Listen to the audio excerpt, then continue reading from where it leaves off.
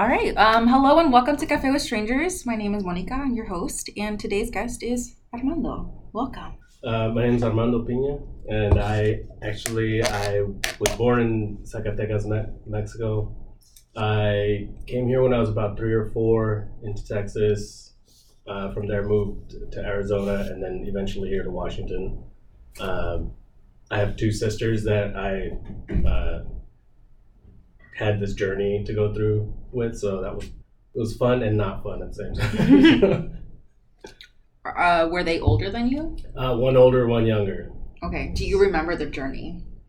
I do. I think because I was at an age where it was like 3 or 4, so I started understanding stuff, and really it was at the why like stage of my life. So I'm like asking questions. I want to know why, and so it's I do remember it very clearly. So like just specific things that that happened during that.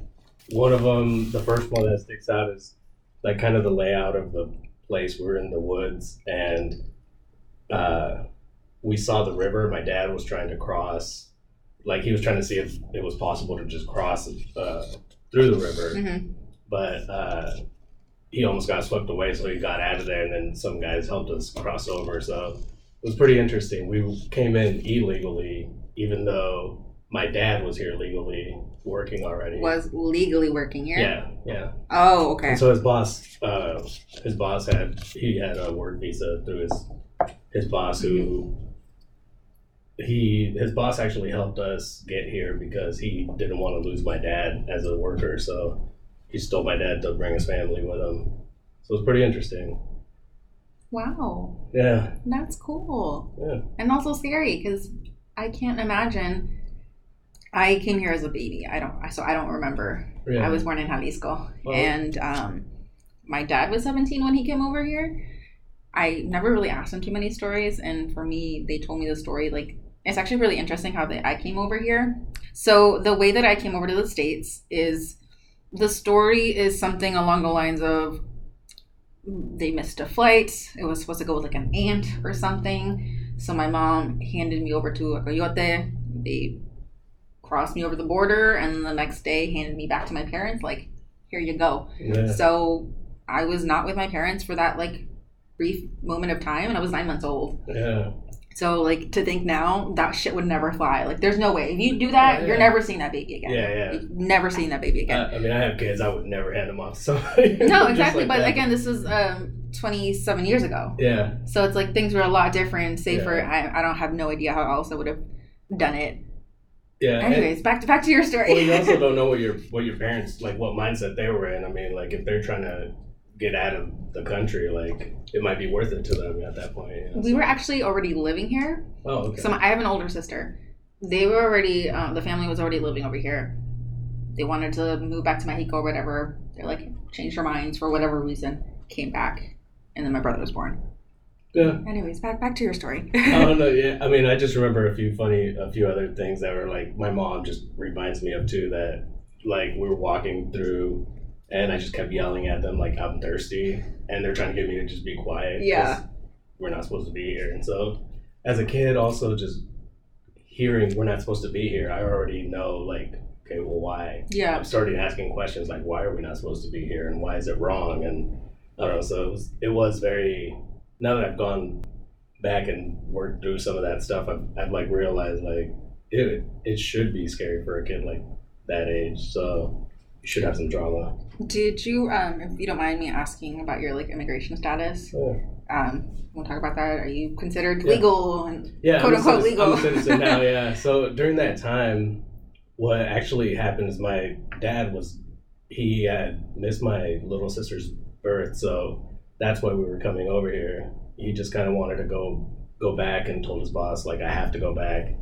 His boss didn't want to lose him, so he said, bring your family here. Yeah. And so his boss helped us apply for, like, legal status, and it took forever. I mean, that was when I was 5 or 6 when we actually started the process, and then I think I was in middle school when we finally got it. So that sounds about right, because I remember I was around 6 or 7 that they told me like, oh, you're a citizen, and I was like a baby when I came over. Yeah. I only got citizenship status through my dad because he became a citizen, and so 7-ish years, 5. I don't know when he started the process, but I was like, that sounds about right. Multiple years for that. Oh, yeah, my dad didn't do that for us. He actually became a citizen after we did, so it's kind of I mean, years ago, I don't think that it was as significant as it is now. Yeah.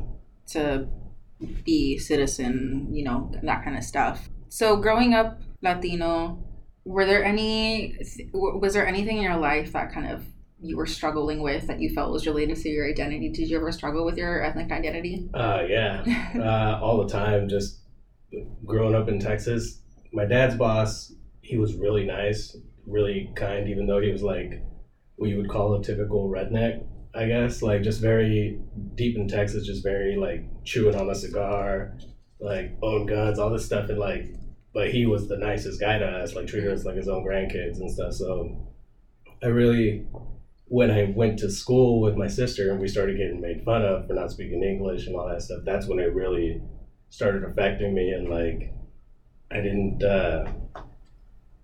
I started trying to find ways to disassociate myself from being Mexican, or like trying to let people in on the fact that I wasn't from this country.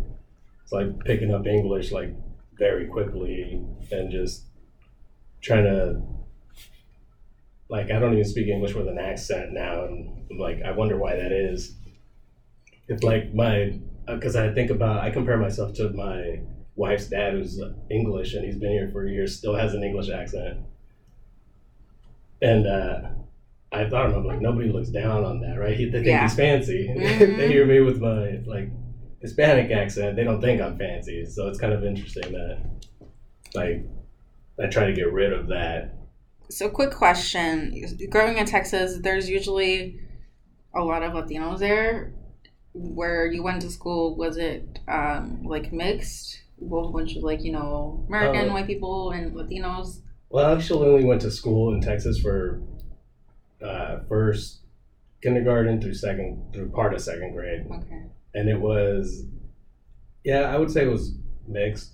Okay. Obviously more white people than Mexican kids, but I feel like a lot of the kids there were already kind of either assimilated or born there. Okay. At that age, so not a lot of kids that were immigrants during that time in that area. So going into middle school, high school, did you ever feel like you were coming to terms with your identity or with like your ethnic identity, or were you still struggling with it during those years? I think it was always a struggle. I think even to my age now, there's parts of myself that I'm like I'm just wanting to like get back in touch with my roots and stuff. I think it's very I really screwed myself out of that experience growing up like a true like Latin person here in the United States, because I did try so hard to fit in. Yeah. And I moved around quite a bit, so it was very hard from like not only to fit in as an American, but like from area to area. Yeah. So I was always just trying to fit in with wherever I was at, and being Hispanic. So it was a lot of like trying to push that part of me down. So do you remember when you started feeling comfortable and okay and like, I am Mexican American, I'm gonna reclaim that Mexican part of me? Do you remember when you started having those thoughts by any chance? After high school. After high school? After high school, when I had to actually start thinking about myself. Mm-hmm. And instead of trying to impress other people, it was like, oh, I have bills to pay, so like who I am actually doesn't really like that doesn't actually really matter. Like I was too busy trying to get my life together that I don't think I had time to worry about that kind of stuff. And so that actually allowed for me to like start listening more to Mexican music and just kind of actually learning more about our history. So yeah. How do you feel about your Spanish? Are you comfortable with your Spanish? Oh yeah, I feel comfortable enough because I mean that happens at work sometimes.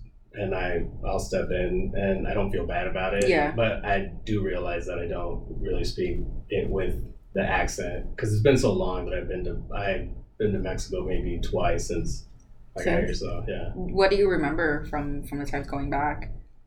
The first time I went back, I was 6, and I remember just seeing like everybody be happy, even though they were just living where they were living, and I had already kind of lived over here, and it was very weird to see them happier than I saw people here when they were still like dirt roads leading up to my grandma's house at that point. So it was very. That's interesting. Yeah, I literally, Christine is who I spoke with earlier today, and she said something very similar when she stepped down on Latin soil. She just felt happier, noticed the people being happier. So it's really funny that you said that, and literally this person that you have absolutely no idea who she is said the exact same thing. Yeah, and that was as a kid too, to notice that. I feel like there must have been that big of a difference. And then when I was older, I noticed how people saw people from the U.S. Like they see me and they know I'm not from there immediately because of the way I have my hair or the clothes that I'm wearing, and they know like right off the bat that you're not from there. So sometimes, you have to kind of really be on the lookout for prices of stuff because they'll try to hike the price up on stuff. Yeah. I noticed that, yeah. I do want to get into talking about machismo because it's very prominent. There's a literal word for it. It's super prominent with the Latina community, and most of the people that I've interviewed so far have all identified as a woman. Yeah. So I'm curious to know because I've seen it, I know of it. I want to like understand a little bit more from like someone's perspective about how the machismo affected them and how how did it affect you? How did you cope with it? How are you coping with it? And kind of anything along the lines of that. Yeah, I actually have like a lot on this because I grew up with 2 sisters. So I actually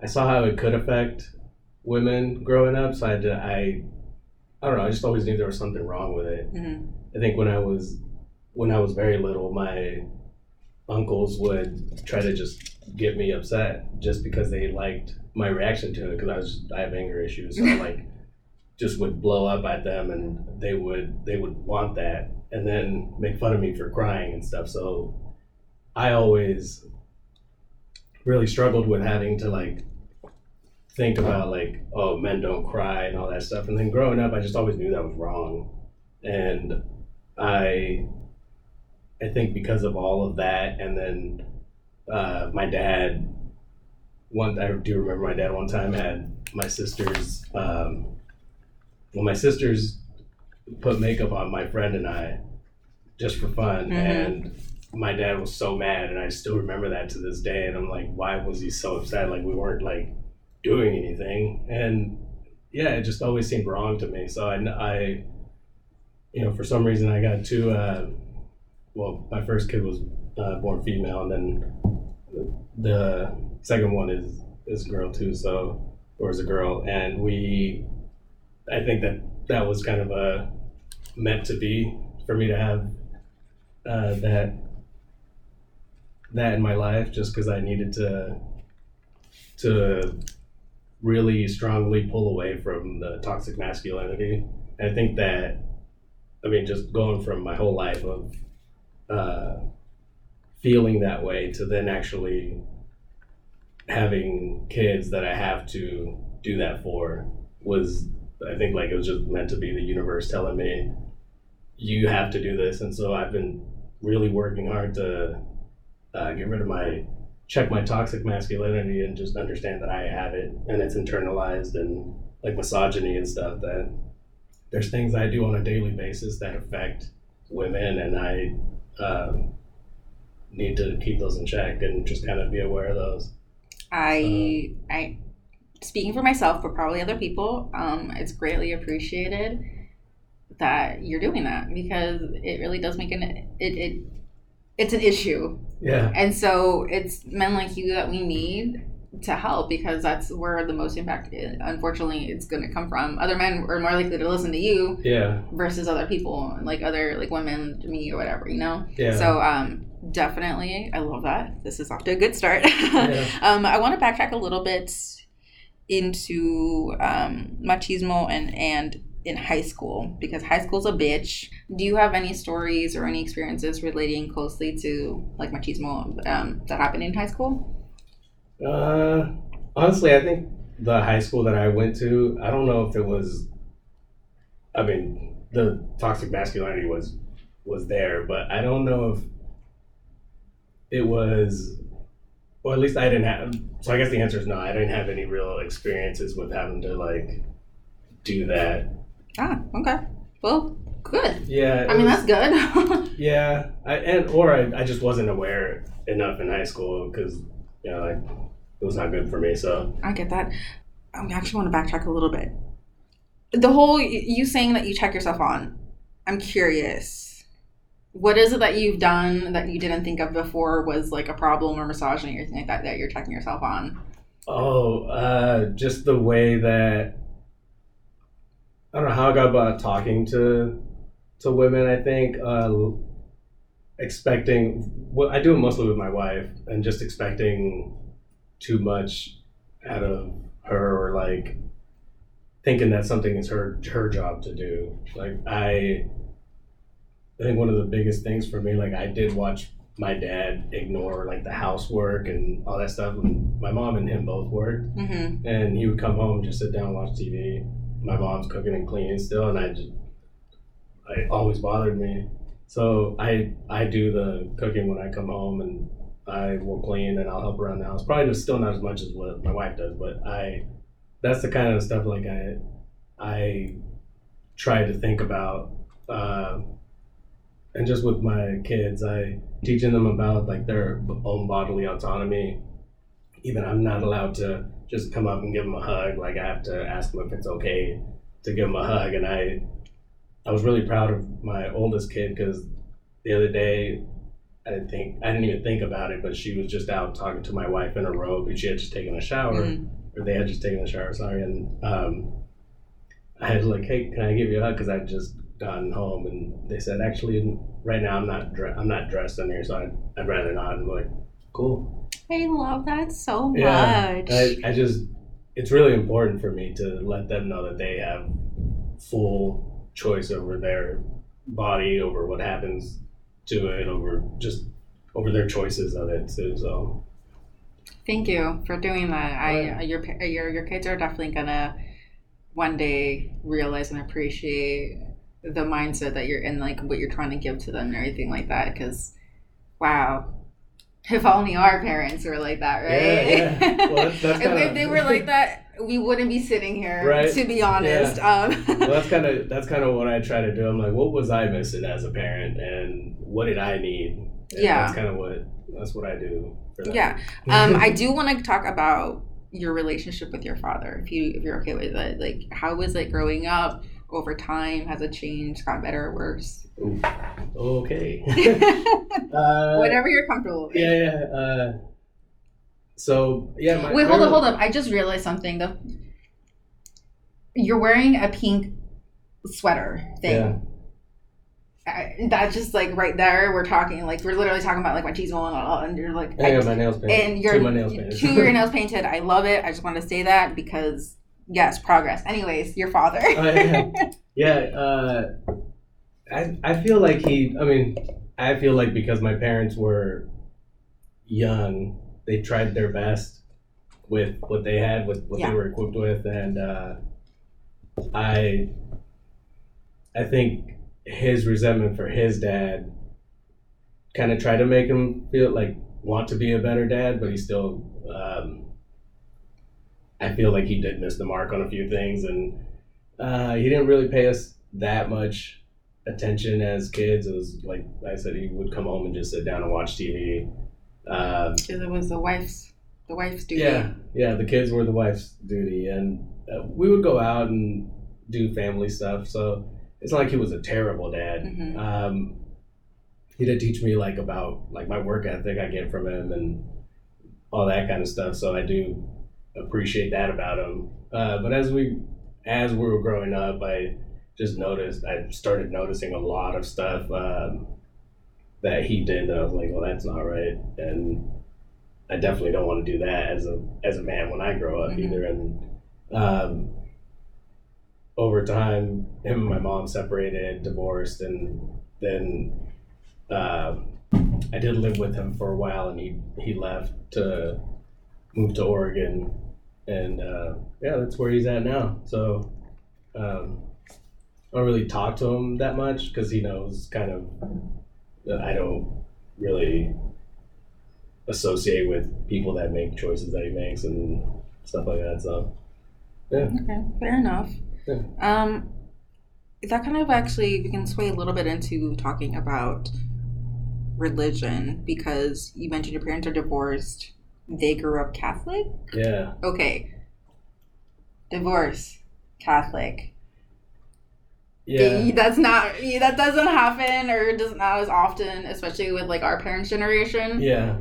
Divorce isn't an option. Yeah, I think over time it's gotten easier, especially at the point where their relationship is at. I don't know if there's a point. And it really I really think it was like they're just staying together for while the kids grew up, and so I think it was time to do it, and I don't think religion played any part because in terms of the religion, is like with Catholic, divorce isn't a thing. You stick with it together, and so a lot of Catholics are so religious that they put their religion above everything, even if that means staying in the relationship, married. Oh yeah, no, I think at that point when they got to make that choice, we weren't involved with the church as much, so they were just kind of. It wasn't. I don't even think they thought about that. They're just like, it's just not going to work. Yeah. Okay. And then, so you grew up in a household that was religious. Yeah. How was that experience for you? Oh, it sucked. Did you go to Catholic school or something? No, but I never remember believing some of the stuff that was in the Bible and stuff, and my mom just kind of forced it on us, mm-hmm. and like I just kept questioning and asking questions, and they kept telling me don't ask questions, like that's not like that's just because it happened or that's how God works. And I'm like, yeah, but like that's not really like scientifically even possible.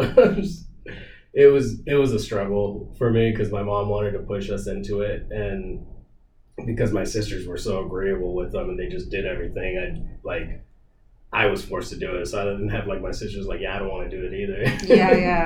They were just going along with it, but I fought them all every step of the way through like my first communion and all that kind of stuff. Did you do your confirmation? I did not. Bro, no one has done their confirmation, or at least that I know. No, I did my first communion pretty late, so I didn't. At that point, I think my mom, once she got to the point, was like, he's a lost cause. Like, he's not gonna go anymore. Okay. But, yeah. I did mine at 12, my confirmation. Oh, 11, really? 12, yeah. Yeah, see, I think that was the age I did my first communion, which that's pretty old for a first communion. I did my first communion at like 8 or 9 years old. Oh, wow. Yeah. My dad wanted me right in that bitch. Yeah, I'm sure my mom wanted me in there too. Yeah. No, and mine it's such a big thing that we literally did it in Mexico. Oh, wow. Yeah. We did like photos and everything for my first communion, like professional photos where like put on fake lashes and like afterwards where it's obviously fake. I don't know if you've seen those portraits. And I mean, don't get me wrong, I think they're cute, like it's a good portrait, whatever, but I mean, I was a young kid, and then confirmation at 12. I don't know what I'm doing. You're telling me to go to these classes and do these assignments. Okay, cool. What's up? I'll do it. You can't even ask questions about what they're giving you, or I wasn't one to ask questions. I was always like, okay, you want to do this? Okay, cool. Like if it didn't seem super like morally wrong, like it didn't faze me in a sense. Like I would do it. I'm like, okay, cool. You want me to do this? Okay. We ended up I started my confirmation in California like the classes. And then my dad's like, okay, we're pulling her out because we're going to go ahead and do it in Mexico. And so I went to Mexico, finished my confirmation there, and had it. I mean, the best part about all that was the party. Yeah, right. Was the party. Yeah. That was the biggest thing that was like I was excited for, that I cared about. I'm like, it's just the party and the gifts. Yeah. Because you're still young enough to get gifts and stuff like that. But yeah, so you grew up religious, you no longer practice religion. Do you feel like you have any religious trauma from like being forced to grow up religious, or having to be part of the religion when you didn't want to? I always really felt the same way I feel today. Mm-hmm. I just thought, oh, these are good stories to teach morals to people. Like, that's what it feels like to me. And it's always felt that way. Mm-hmm. And so as I kept getting older, I just felt even more strong that way. And actually, it's kind of funny. My mom let me just not do it anymore. And mm-hmm. I never went back until I met my wife. And I went to church, and that's when I started identifying as a Christian, because I felt like that day that I went to church with my wife, I felt like they were like something was speaking to me.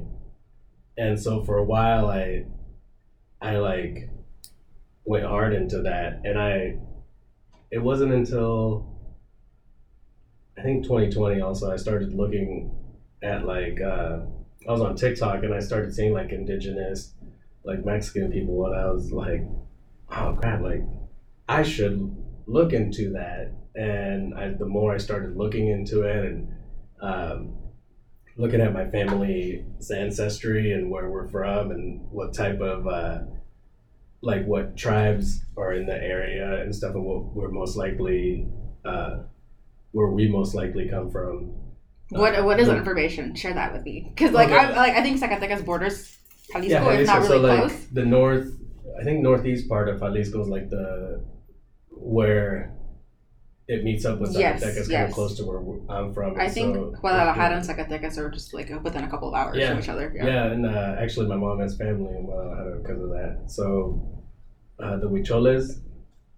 Yes, I remember. They go by like a different name, but I can't say it, and I'm not gonna say it because I'm probably gonna butcher it. But that's what I know. Up to you. Yeah, and then but I do remember about that. We always would joke with my little sister that that's where she came from. Like, oh, they just came and dropped you off at the Huicholes dropped you off at the doorstep. That's funny. Mom picked you up, so we used to use it as a derogatory term, but I feel like, and now I'm actually like proud to have that, and looking more into it, and kind of like and it made me kind of step away from also Christianity, because I'm like, okay, that would be, I don't know, I feel like it would stop me from really truly looking into the culture of the Huicholes and all that stuff. So well, yes, because colonization. Yeah. I feel like it's a little bit of a touchy subject sometimes to talk about religion with people. My family's only Catholic because of the Spanish kind of thing. It's like that's a conversation I'm not delving into with them, but like you wouldn't be Catholic if it wasn't for them. Like you're following a faith that your ancestors never followed, kind of thing. And I've also been, as I've kind of gone on this little journey myself to kind of reclaim the Mexican part of me, I've also looked into the indigenous part of where my family is from. Yeah. And it's really cool because the area that we're from, long time ago, Aztec. And I think that's so fucking cool to say. Like, my ancestors were Aztec. Yeah. And I don't know much about the Aztec, honestly, other than what media has told you. Like, they sacrifice things and blah, blah, blah. You know, like the things that they say. And so that's one thing that I'm excited to just kind of delve into that a little bit more and kind of think about what my ancestors did and just stuff like that, because it's cool. And actually, one place I told my wife this, I've always wanted to go and see like the pyramids, like the ruins and stuff, because like I just feel like that would give me such vibes off of it. Like I feel like that's breathtaking. It would be so breathtaking. There's actually one of the tallest pyramids is in Puebla. I believe it's in Puebla. It's like one of the tallest pyramids in, I don't know if it's the world or like the Americas.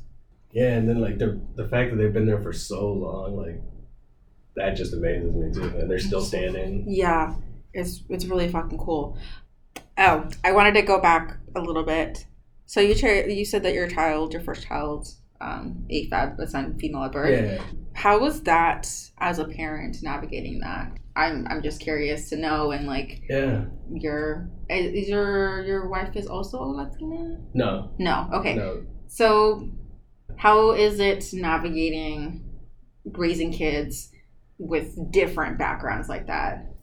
Oh, it's I don't know. I feel like we're kind of on the same page, even though we have different backgrounds. Like I mean, the reason I married her is because we have the same type of values, and that really is kind of what matters. If you guys have an agreement on like what values you want to teach your children, then it really makes it easy to work together to come to.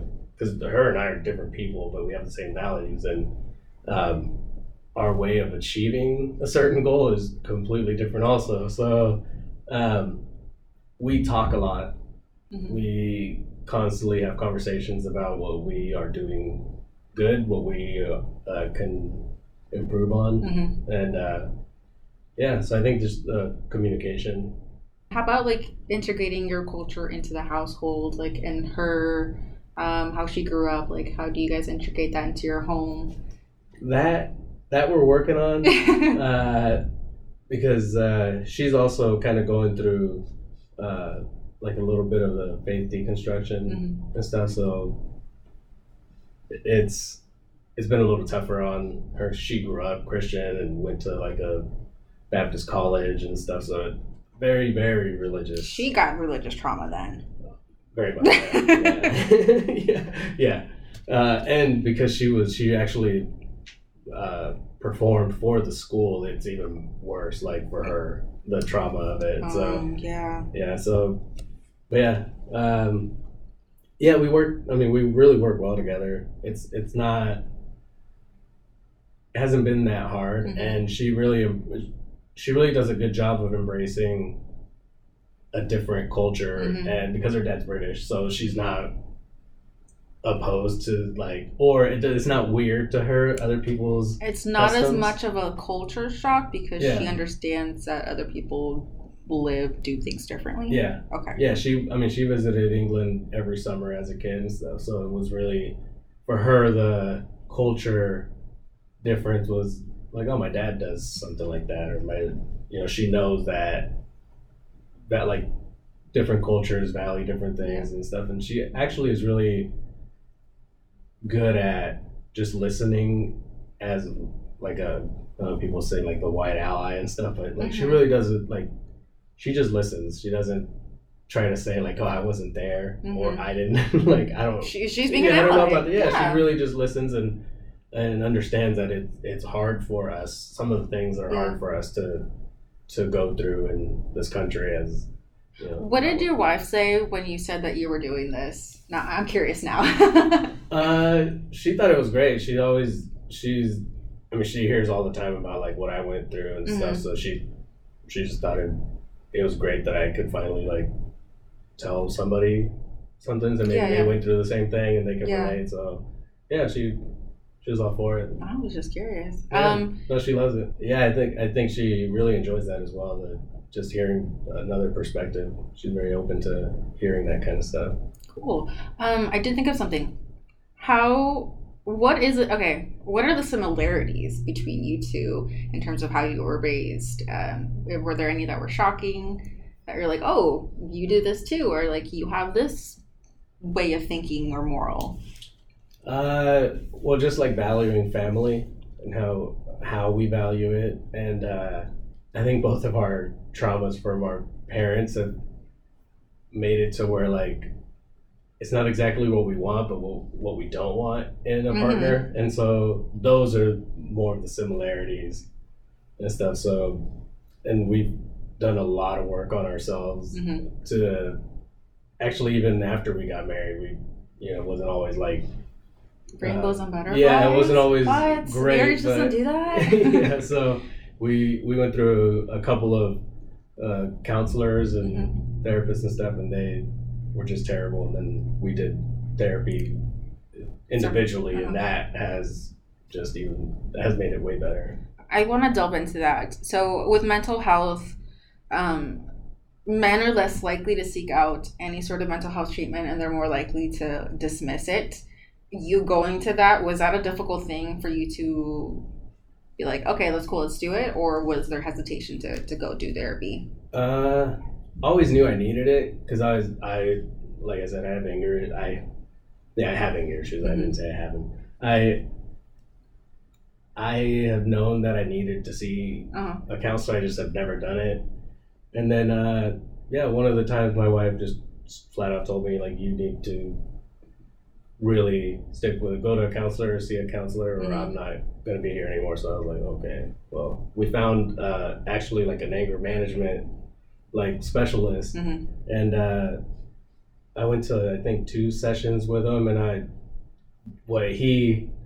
the way he explained things to me, I was like, oh yeah, of course. And it just made complete sense to me, and ever since that time, like, our relationship has just gotten better and better. Do you remember what he said? He just kept asking me why that matters, because I kept telling him, well, she does this, and like, why does that matter?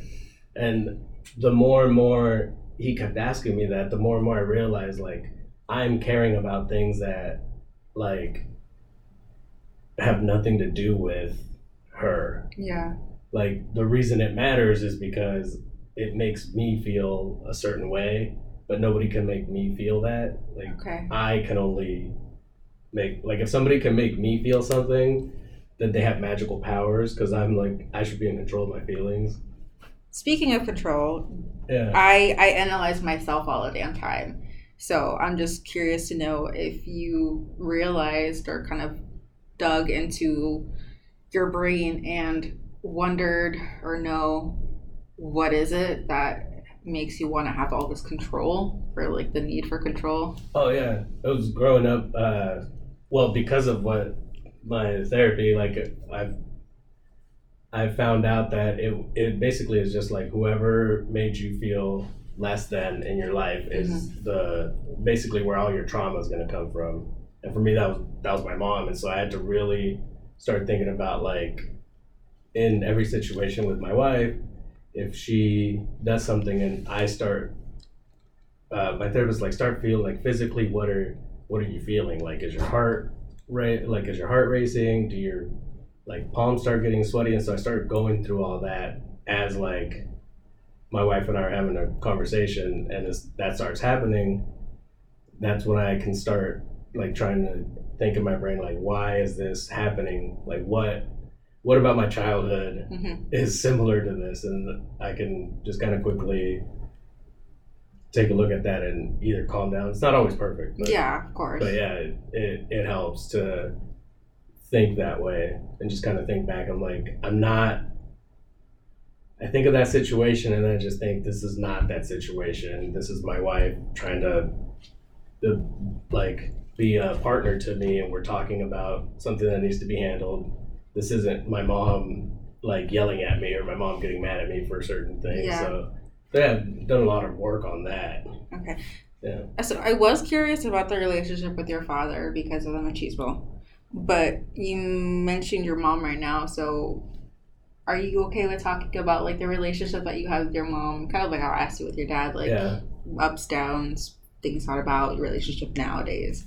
Yeah, I say my mom because I really do think, because my dad wasn't really, I feel like he wasn't really there enough for me to, like, be like, oh, that's where it comes from. It's just, for him, it's more like things I noticed. I was like, I don't want to be like that. But my mom, she was in charge of the school thing. So, like, it was just a constant battle with my mom all the time about making me feel like I wasn't good enough, especially, like, because my sister was an honor roll student and stuff, so my older sister, and always being compared to her was very like traumatizing, because I'm like, how am I ever going to be on honor roll? Like, I had ADHD as a kid, and my mom didn't believe in that because she had never heard of it, so it doesn't exist, of course, right? So, but now she uses an iPhone, and those, she had never heard of those, so I'm not sure what. But she really, she didn't hear about it, so she doesn't take me to the doctor or anything, and just kind of chalk me up to like just being a dumb kid, I think, and not doing well in school. You're the baby of the family? No, middle. Middle. Yeah. Oh, right. Older sister, younger sister. Yeah. I'm a middle child too. Yeah. So I definitely, a little bit opposites is my sister, we're pretty sure she has ADHD too. Oh, but more of the stereotypical one where school was a little bit more of a struggle kind of thing. Yeah. And I did really well in school because I liked the stuff that we were learning. I love to learn, hate the school, love to learn. And I always did really well. And so my sister and my parents, or mostly my dad, would kind of compare, not intentionally compare us, but would, I was praised for my schoolwork in a sense, because I was the smarter child, which I hate saying that because smart is very subjective. Yeah. And it's subjective. Like, to me, I was like, you can be smart in a different way. Just because you don't go to school doesn't mean that you're not smart. Yeah. And I always really hated that concept, that people were like, you have to go to school. That's the only way that you're going to be considered smart, whatever. I hate that. I think it's stupid. I just never liked being compared. Whether it was good, bad, whatever, I didn't like it. There was one time my dad said something, he's like, something like, be like Monica. And I'm like, do not bring me into this. Do not compare me. I do not like it. I don't care if it's praising me or anything like that. It's like, I don't like it. Like, it never sat right with me, whatever. Again, I don't think it was his intention to ever come off like a certain way or whatever, but they're parents. It happens. Yeah. Anyways, back to your mother. Anything else that you want to kind of share that you feel like about your relationship or anything about growing up? Well, it was just with her. That's why I mentioned her as the main source of trauma, and but now her and I relationship is great, and that's because I was kind of able to hand some of that stuff back to her and just let her know, like, hey, this is what you did to me and why I'm in therapy. But also told her, like, I know that it wasn't like you were purposely doing this to me. I know that it was because of the way your mom and dad treated you, probably. And she opened up about some specific situations to compare them to some situations that she had put me through. And it just made it easy for me to kind of get over it, because like, she gets it. She understands that she wasn't really like the perfect parent. Yeah. And just, I think also on her own, at one point she did acknowledge that she wished she could be there more for us for school, and told us why she wasn't and why she didn't really care a lot towards the end of it. And it was that conversation was very eye-opening, and it kind of made it easier for me to let those things go. Do you feel like your relationship got better after you were no longer living with each other? Oh, yeah. As soon as I moved out. This might just be like a thing for everyone, but no, a couple years before moving out, me and my parents butt heads. It was like, it wasn't like the worst thing in the world or whatever, but we would fight a lot. And then I moved out, and they moved out of state, and we're good. Although being in the same room as them sometimes is difficult, because there's like, my parents are religious, and so that they're one of those couples that, like, religion above all, divorce is never going to happen ever. So sometimes for me it's difficult to see them together, because I'm just like, you guys are arguing like you're 12. Yeah. And so it's just one of those things for me. Where was I going with this? Curious to know if you know what weaponized incompetence is. Yes. Okay. The reason is because I recently learned about it, or a couple months ago, thanks to TikTok. Yeah. And so it just made me, like what you had mentioned earlier about like your wife and your mom and you know what they had to do and everything like that. Like it's, to me, how do I say this? By checking yourself and unlearning these things, you're helping to not do weaponized incompetence kind of thing. Yeah. Like, because it's crazy to think, not crazy to think, but I don't know where I'm going with this. I guess, do you have any thoughts on weaponized incompetence? Yeah, well, it is kind of interesting because we do kind of go through some of that, and like I feel like if I try to put my kid to sleep, she's playing with my beard. She's trying to it's playtime with me. But with her mom, she'll go to sleep a lot faster than she would with me. So my wife goes, well, I'm going to put her to sleep. But it's not like, at that point, it's like, that is kind of weaponized incompetence because I'm like, well, I'm not going to put her to sleep anymore because you can't do it. Right? Out. Yeah, because I can't do it, or she just wants to play with me. But I didn't make that choice. My wife was like, I'm gonna do it. And so in that moment, I'm like, well, do I step on Mama Bear's toes and start this? That's a conversation topic for you guys to talk about. Right? Yeah. I'm gonna just sit here and let you speak. Yeah, it's very interesting to me, but yeah, there's definitely a lot of that men do, and I mean, I'm sure I still do it, even though I try to check myself on it because it's the way that it's also kind of like in the way that we raise like the kids as well, because in the household, me and my sister had all the chores. We did the chores. My brother, youngest, did not. He's the only boy, but he did not really get to do much of the chores, or if he did, it was a lot more lenient and slack on him. Oh, he's lucky. Or slack on, like, it was just he was able to get away with a lot more, and like and him being a grown ass adult, he like I still see him being able to get away with a little bit more, not have to do like chores, this and that. And I don't really think about it anymore too much, but I used to think, is it because you're the baby? Is it because you're a Latino? And that's kind of how it is. Like, the women in the household do all the chores, this and that, and the men don't. And this also kind of popped into my head because I had a cousin who came to visit me last year.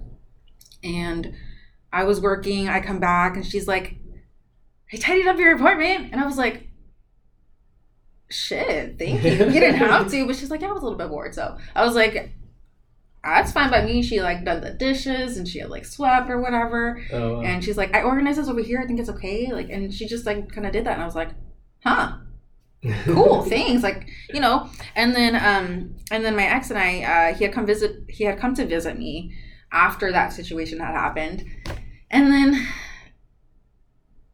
he didn't wash the dishes one time, or he just like put some dishes away, and I don't know, it just popped into my head, and I was like, did you have to do chores in your house when you grew up? And he was like, yeah. And I don't know how I ended up going about it, but I ended up asking a couple more questions to get a feel for, because he's the oldest of two, both are boys. Oh, okay. And I was just kind of wondering, I was like, what chores did you have to do? La la la. And like we used to live together with his parents, and so I remember, and it clicked in my head too. I'm like, you never really, like, yes, you would clean or you would do this and that, but it was like here and there, and it's like it wasn't like your mom had told you, or hey, can you help me with dinner, kind of thing like that. It wasn't as what it would be like if like a Latina would be, kind of thing. And so I was just kind of asking him, like, because I wanted to know. And I came to the conclusion, it's like, you are the way that you are because that's how you grew up. You didn't know any better. You didn't, in a sense, you didn't know that you should be picking up after yourself and putting your dishes away. And that's just to put an example, because It's like when we go to parties or something like that. Yo te sirvo. My dad too. Yo te sirvo.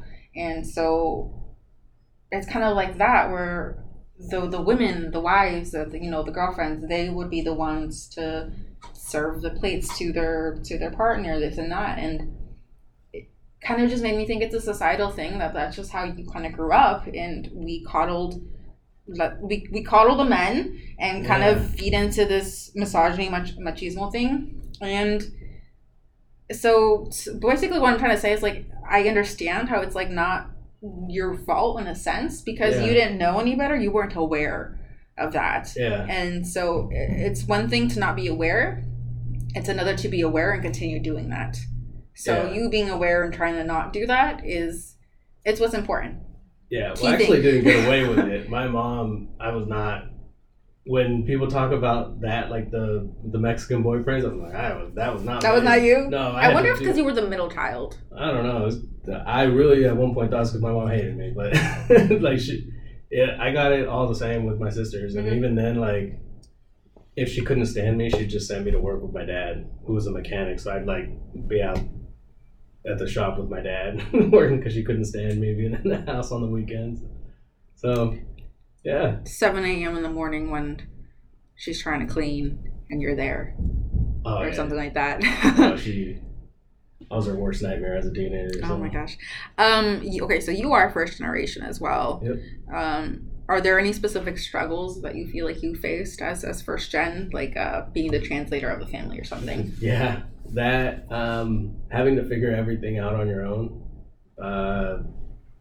like I think about how my kids have the advantage that I speak English. I know what school programs there is. I know what after school programs there is.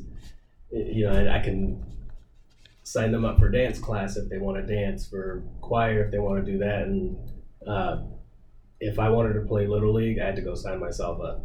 If I wanted to do anything, like I had to figure it out on my own, and then just kind of walk my parents through it.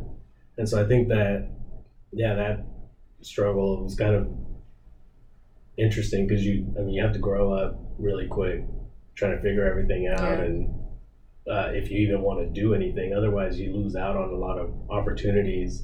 And I see it even now with one of my aunts that has kids, and they were all born here, but because my aunt wasn't raised here, she still doesn't understand that, and so her kids missed out on a lot of opportunities unless they wanted to walk themselves through it. And even then, when you present ideas to your parents, like, "Hey, I want to do this," they're like, "Well, I've never heard of that. That's crazy." So it's very tough to grow up as a first generation and trying to figure it out, because you don't have that, like, your parents are in survival mode in a different country, so you don't have that, like, hey, I'm gonna walk your hand, because like they're struggling, so your struggles are not necessarily put before their struggles, because their struggles have bigger implications as far as, like, you don't get to eat that way. So yeah. Right. So being the middle child, I also there was a lot of stuff that I still had to do on my own, just by having an older sister. And I was the translator of the family. My sister didn't have the patience for it, and so I was stuck with the task. I was like, "You want me to do this? Okay. You just want me to, like, tell you guys what you're saying?" Like, I remember being a little kid and going to my dad's medical appointments to be the translator. I was a little fucking kid. Yeah. And I think that's why I got so interested in, like, the medical science part or something. I don't know, because it was a lot of medical appointments, and I'm a little kid talking to a fucking doctor. Like, I know this was years ago, but damn, you'd think there would be some people that could do it, so this little fucking 10-year-old wouldn't have to do it.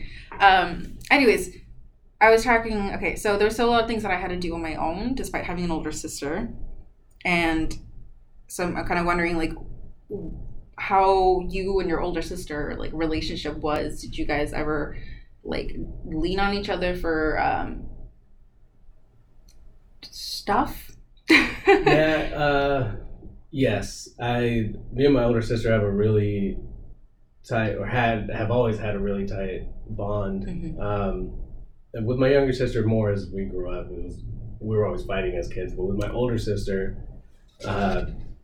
because we had to start school together and kind of go through all that. What's the age difference?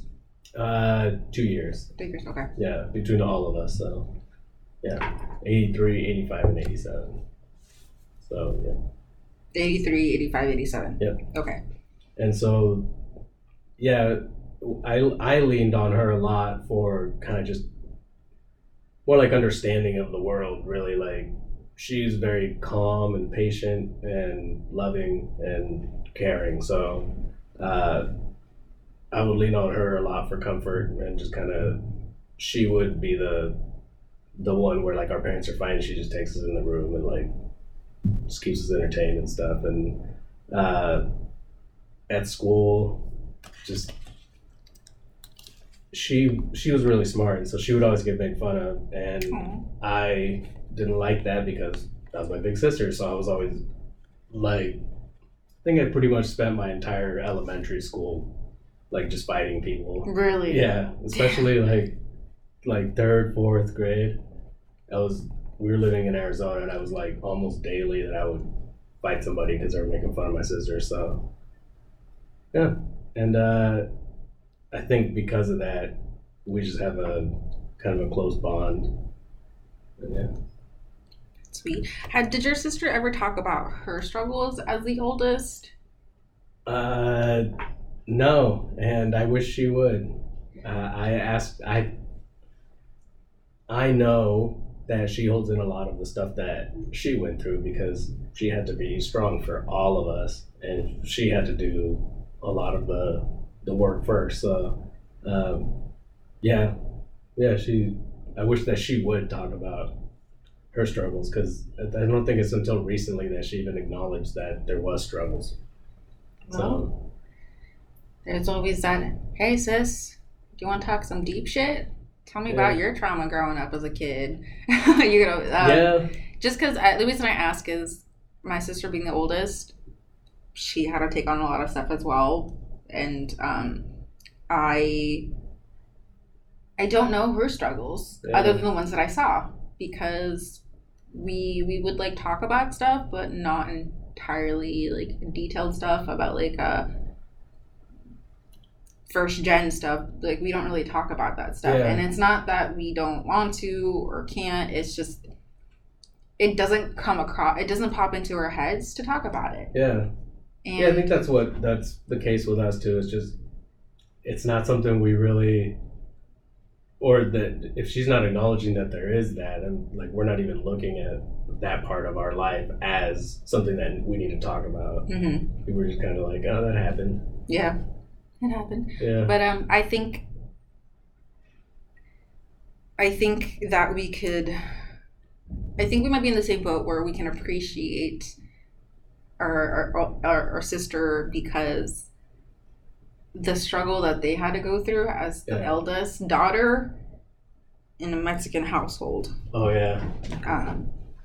Because being the oldest daughter, you have to take care of so many things. Yeah. And once my sister moved out, I was, I think 16. I was around 16, I think, when my sister moved out, and suddenly I had the responsibilities of being the eldest. And so having that experience over some years makes me like wonder the amount of pressure and stress and all that our eldest had to deal with. So yeah, I think I same thing. I think I was like 16 when my sister moved out, but I don't think my parents looked at me like, oh, he's gonna be the leader. Because my younger sister is pretty. She's really smart, and she kicks ass at everything she does. So I don't think that they really looked at me like, oh, he needs to lead her. Like, she's pretty much can lead herself. So yeah. Well, this can kind of have us swaying into the next topic, which is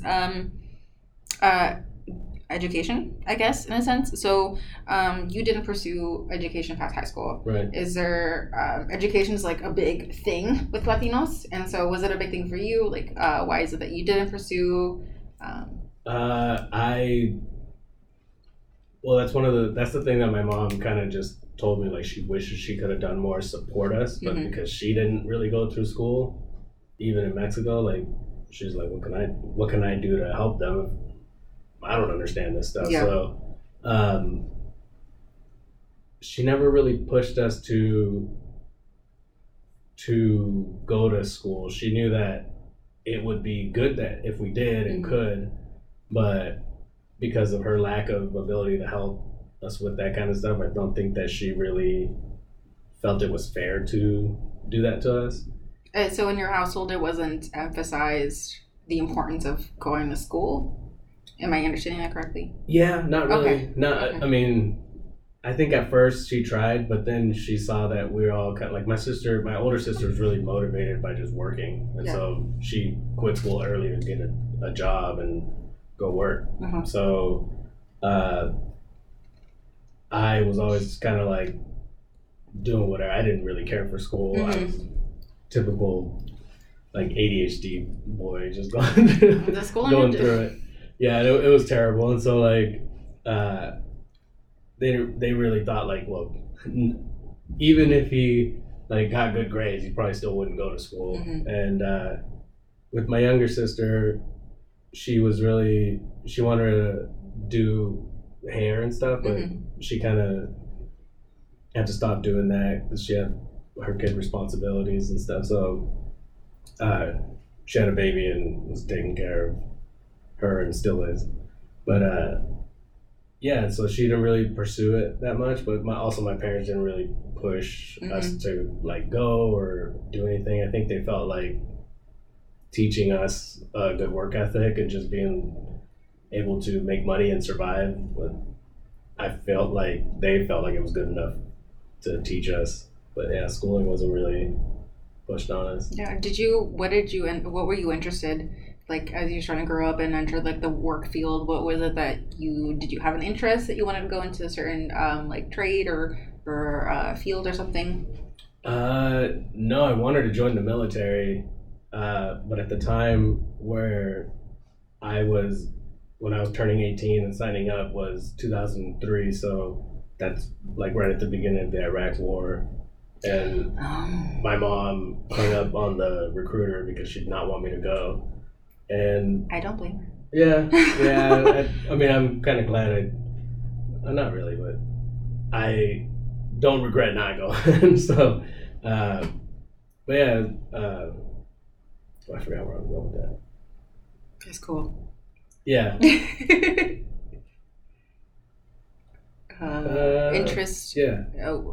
Oh yeah, that's what I wanted to do, and I really just working with my hands. I thought my dad was a mechanic, and I had worked with him a lot, so I really wanted to do something with cars. I like auto body, just because I like art stuff. So just painting cars and being able to do like cool stuff with them. That's what I was into. But yeah, I get it. All right, anything that you want to add on top of whatever we've just spoken about? I know you were gonna, or it seemed like you were gonna ask me about like my kid and how that was. Like, yes. Yeah. So I'm just curious to kind of talk a little bit about like your kid and whatever you're comfortable with. Yeah. Since you were saying. Do they like identify as non-binary to you? Yeah. So they. At what age? This was last year. So 11. 11? Yeah. Okay, that blows my mind because I've only recently considered myself like an identified with non-binary. So I'm envious but super happy that your kid at 11 years old. Yeah. First of all, that they had that open, safe space to do that, because that's one big thing. But also knowing, because I didn't even know non-binary was a thing until like I think within the past 2 years. Yeah. And so, I'm just kind of curious to know about that little aspect of your life. Yeah, it's kind of interesting. They have always. they had always kind of brought up a little bit of like gay rights things and just would talk about it.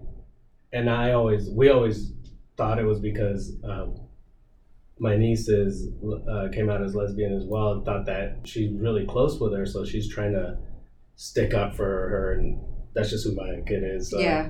We really thought that it was that, and then eventually they came out as non-binary and bi, and I didn't really have a reaction because I have always told them, just be who you are no matter what.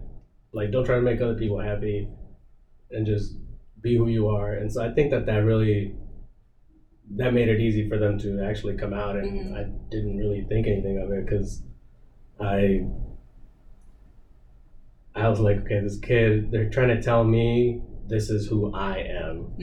And if I have a negative reaction to it, they're not going to ever tell me anything about themselves ever again. And so I didn't have a reaction to it. I did talk to my counselor, their counselor, and because the only thing I thought was like, what age is it appropriate for that? And everybody, or their counselor that was the one biggest advocate, that told me it's not a real age. Like, there's no real true age where they can identify it. Like, I think the median age is like 10 years old or something like that, where people actually know and about their sexuality. So it made me start understanding. Like, so I just did research on that kind of stuff and start understanding more about it and what it meant and how to deal with it as a parent. Because I mean, it is kind of shocking at first, but you really don't. If you truly do want what's best for your kids, all you really want to do is make sure that they grow up having good values, and really that's all. Like, I don't want my kid to turn out any way except for being kind and compassionate for people. So, and that has nothing to do with their sexuality. I'm just happy that there's one person in this world that thinks like that. Or just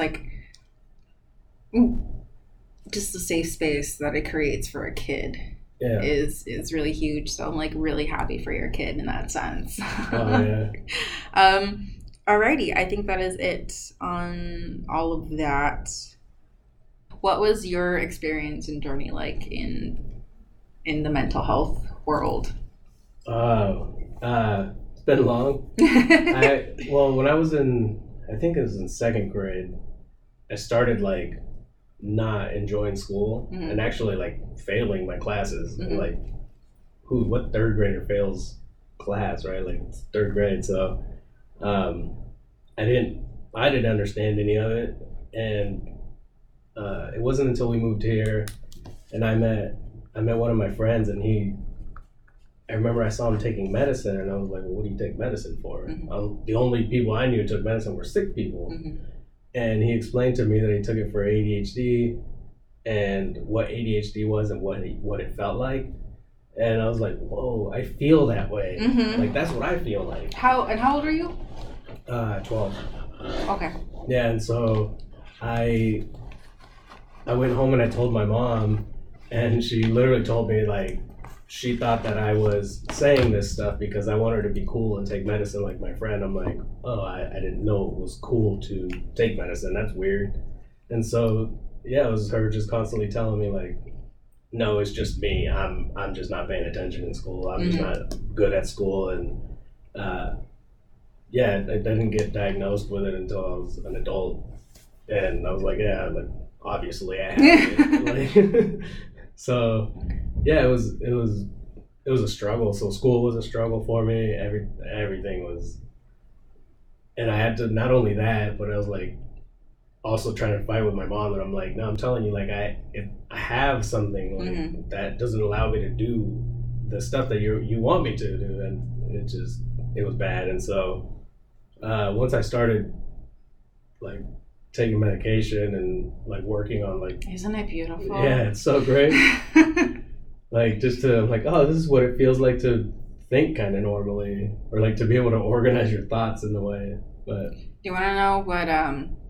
So have you heard of Strattera? Yeah. Yeah. So they put me on that one first.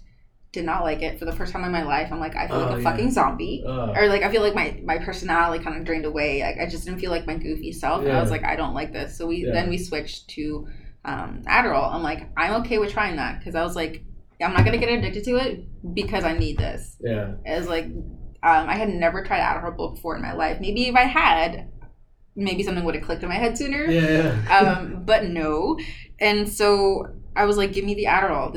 I always, in the past, I had always told my doctors, like, I don't want anything that can lead to, like, addiction. Anything that's addictive, I don't want it. And this was the only medication that I'm like, I want it. I don't care, because right now I know that I can. I was like mentally preparing myself. I was like, this is what I need. And taking it appropriately, it's going to help me. Yeah. And even till this day, I forgot to take it half the time. I forgot to take it. And, where was I going with this? Medication. Oh, yeah. So it was like the second, when I got off that first medication, I realized how it did have some positive effects. I was like, oh, that's cool. I noticed that. But then when I went on Adderall, I think it was like the second or third day. It was at the end of the day, and I was like, wow, I feel so productive. I felt like I had a great day. And I sat down and I thought about what I actually did. I did my bed. I did the dishes, and I cleaned my apartment, and I think I did some laundry. And that's it. That is it. And I felt so fucking proud and accomplished. And I was like, this is normal for other people. And that blew my mind. And I have been on a stimulant since November, I think it was. I've only been having ADHD, or like diagnosed, for not that very long. I had to seek out that diagnosis because it was literally a meme, a Peter Griffin meme. And it was like, I kid you not. So it was a Peter Griffin meme, and he's like standing there, whatever, and the image is split, and then he's like, okay, 7 plus 13, or 7 plus 6 is 13. And it's like, oh, normal people. And then this other bubble, it was like all these other signs and whatever, and it's like, okay, 13. But I'm like, that makes sense to me. I was like, what do you mean that's an ADHD thing? I was like, nah, this just has to be a coincidence. So then I ignored it. But then TikTok and Instagram, they know. Yeah. They know. More things started popping up. I had people that I worked with that had ADHD. I asked them questions, and I'm like, is this how it feels? They gave me the validation that I needed. I'm like, and so I went to my doctor. I'm like, I know I have it. Oh, yeah. I have it. And so it was really nice to know, to have that validation. I don't know about you, but like the amount of depression and anxiety that I had decreased because I was no longer hard on myself. I realized this is my brain. It's not my fault. I'm not getting up to do those dishes because my brain is telling me no, and it's not really my fault. And I forgot to schedule an appointment with my doctor, so I was running low on my medication. And so for the first time, I wasn't taking it regularly, and I saw the difference. I couldn't do shit. Oh, yeah. I could not do shit because I could not get myself the executive function. Yeah, I could not get myself to get up and do something. My irritability was high. Oh, yeah. I was so much more forgetful, but it was the irritability that really surprised me the most. I had never realized how irritable not being on medication can make me. Oh, yeah. And so at this point in my life, I need it. In order to function in the society that we have right now, I cannot not have my stimulant. Oh, yeah. I can't do it. It's difficult. And I have a side effect where it this is actually probably really bad because of the caffeine that I had earlier on accident, but my hands are shaky now, and it's because of my medication. So I'm gonna have to like switch that. I have to talk to my doctor about switching it because I was like, I work with my hands a lot, and I'm like, this is not okay. This is too difficult for me to manage stuff like that. So yes, what is your experience with medication and stuff like that? Because that's another thing. Like a lot of people that I've talked to either don't want to try medication at all, or very hesitant, and very far and few between people that I know of willingly take medication. So I'm curious to know like your take on that and how easy it was for you to be like, okay, give me meds. Yeah, well, when I first went and got my diagnosis, I had already tried like all the natural stuff because I'm like, oh, like pretty sure I have this thing. So I tried it. I'm like, well, it's not working. Mm-hmm. I went to get diagnosed, and he put me on Vyvanse. Yeah. Which was okay when it first started, and then it was kind of interesting. Every time I go in to check up with him, he's like, "How are you doing on it?" I tell him I'm doing okay, and he'd up my dosage. But I just said I was okay with it, and so by the time I was like, I told him I didn't want to do it anymore. I was like taking, I think it was like 50 milligrams of it, 50 or 60 milligrams of it, and I did not feel good. Like I was feeling like panicky all the time. I was like, this is not doing me any good, and I was so irritable when I would forget it that I was just being an asshole to all my like family and friends and stuff. And I didn't like it, and then I went back to try to do a natural thing, and because I thought if Vyvanse is like what they're giving out now, that's like less like of a stimulant than Adderall and all that stuff, and like I have no hope with the other stuff. And then it wasn't until I went to a naturopath and she recommended this one doctor, and she's had me on the same dosage for 3 or 4 years, and it's been fine. So I'm like, oh, it just needed to stay at a single dosage that was working for me, and I would have been okay. But which one? What medication are you on right now? Adderall. It's on Adderall. Yeah. Yeah. I was on Adderall, and then they switched me to generic because your insurance wasn't going to cover it. Yeah. And it would have cost like $250 or $300 a month. Oh wow. Out of pocket. I'm like, no, fuck that shit. Yeah, that's Vyvanse. It's pretty expensive. No, like no. So I'm on generic, and I notice a difference between Adderall and the generic. Oh yeah. Yeah, I'm on 20 milligrams, and the generic sometimes makes me feel like it's like 15 milligrams sometimes, because I'll lose my train of thought, but I'll come back to it. And with Adderall, I almost didn't lose my train of thought, or if I did, it was like super back into it. But yeah, I've noticed a couple of differences, and I don't like it. But I'm also not paying $300 a month for that. Is it worth? Bitch, you got me fucked up. If you think I'm going to be spending that much money. Tell them to give you 25 milligrams. In this economy. Yeah. No. Yeah, no. Yeah, you know what I think is interesting is that with Adderall, or not Adderall, but with ADHD, it's a simpler way to help versus depression. Because other people who I spoke with were like iffy about it or whatever. It was for medication for depression. Yeah. And so there's like the trial and error that most people have to go through. You're lucky on the first try, it's the one that works for you. Yeah. And so I think in my head, it's making me just like kind of wonder that's why you are taking medication a lot less. How do I say this? That you're taking medication without as much hesitation as other people that I've spoken to, kind of thing. Oh yeah, I think so. I think actually my older sister has taken medication for both, and I think that her apprehension for taking that like ADHD medication comes from not wanting to take like depression medication. So, and then actually I haven't even I've gone through bouts of depression where I'm like, I'm not going to take the medication for that because of what I've heard. And I don't know what I do. I go and find things that make me happy. Actually we're close to the floating place that I will go to, a floating place? Yeah, it's like the isolation chambers that you go into. They have this here? Yeah. It's actually right across the street. What's it called? It's Float Seattle. Float Seattle. Yeah, and you just go in there for an hour and meditate. So, and I've been doing that for a while, so that stuff is great for mental health. I'll have to try that out. Yeah. Cool. I would suggest probably not if you're in deep depression, because being alone with your thoughts can be super scary, but definitely if you're on a journey to healing, then it's probably a good. I definitely say I'm in a spot for that. I'm down to explore my mind a little bit more. Yeah, it's actually it's really interesting because it's supposed to be like sensory deprivation, so you don't feel, you don't hear anything, you don't see anything, and the water is the body temperature, so you're just floating. That's so cool. Yeah, it feels like you're floating in air, and it's. All right, I'm gonna check that. I'm gonna put it in my bucket list and get that taken care of.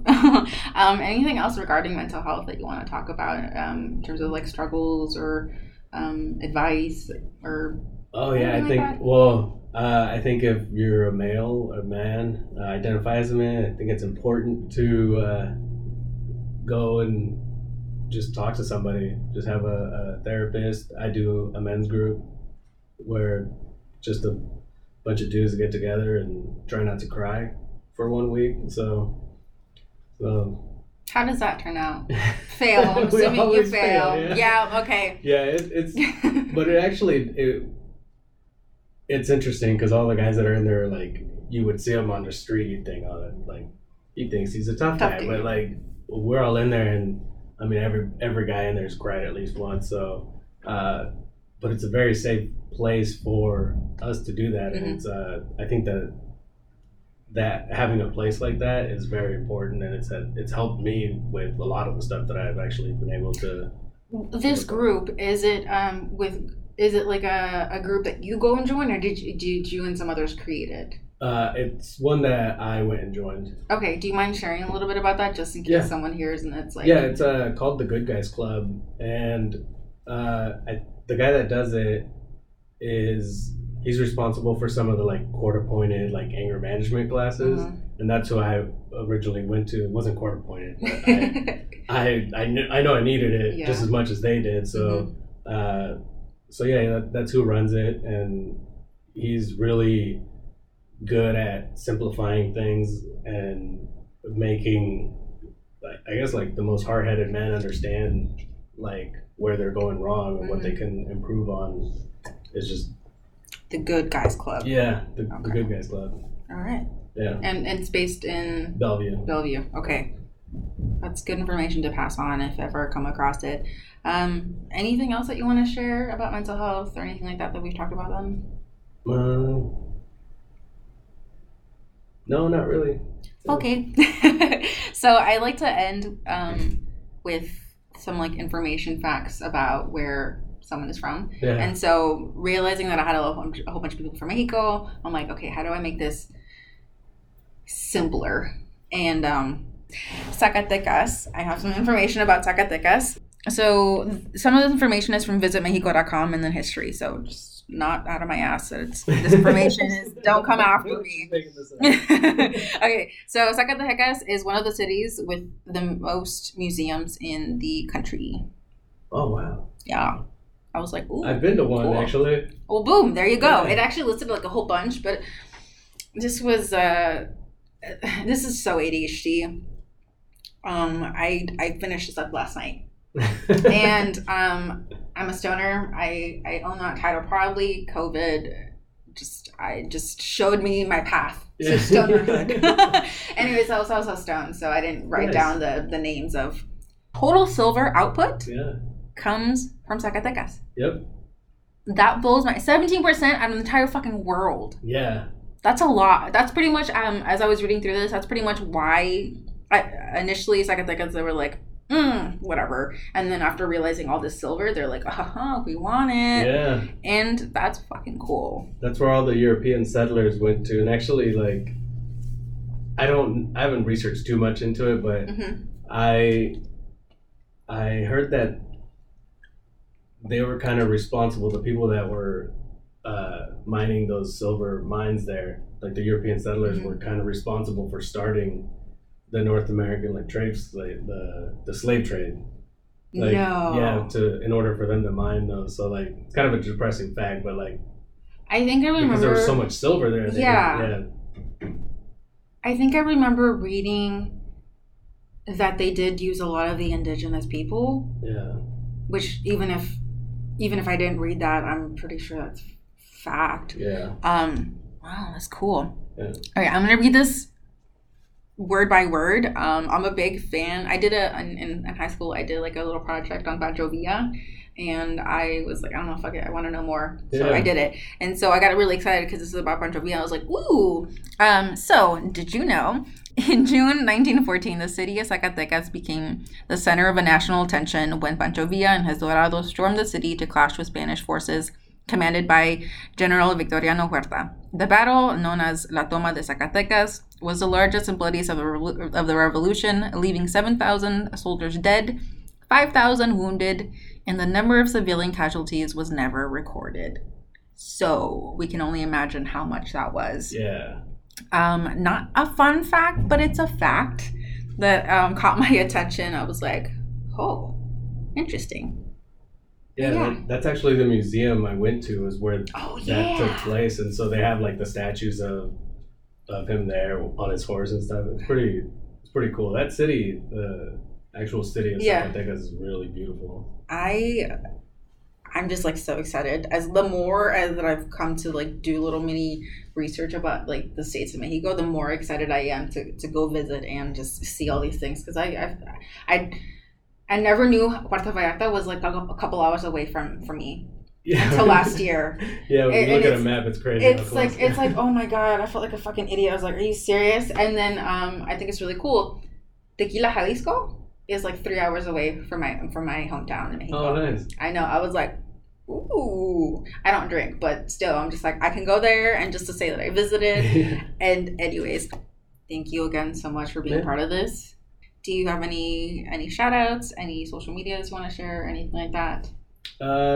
Yeah, shout out to my sisters. And they were there on the journey with me, so I'm sure they have some crazy stories about how they grew up, and my family, my wife and my kids. So I don't have social media except TikTok, so but on there I'm Monk 33, which is Funky Monkeys. Funky Monkeys. Yeah. Funky Monkeys. You know, I had to keep going back and forth. I'm like, fuck, what's your name again? I had to go do that with a couple of people. I'm like, I want to make sure I get your name right. And okay, I'll leave it at that. Yeah. Alrighty, well, thank you everyone to whoever is listening. Much appreciated, and until next time.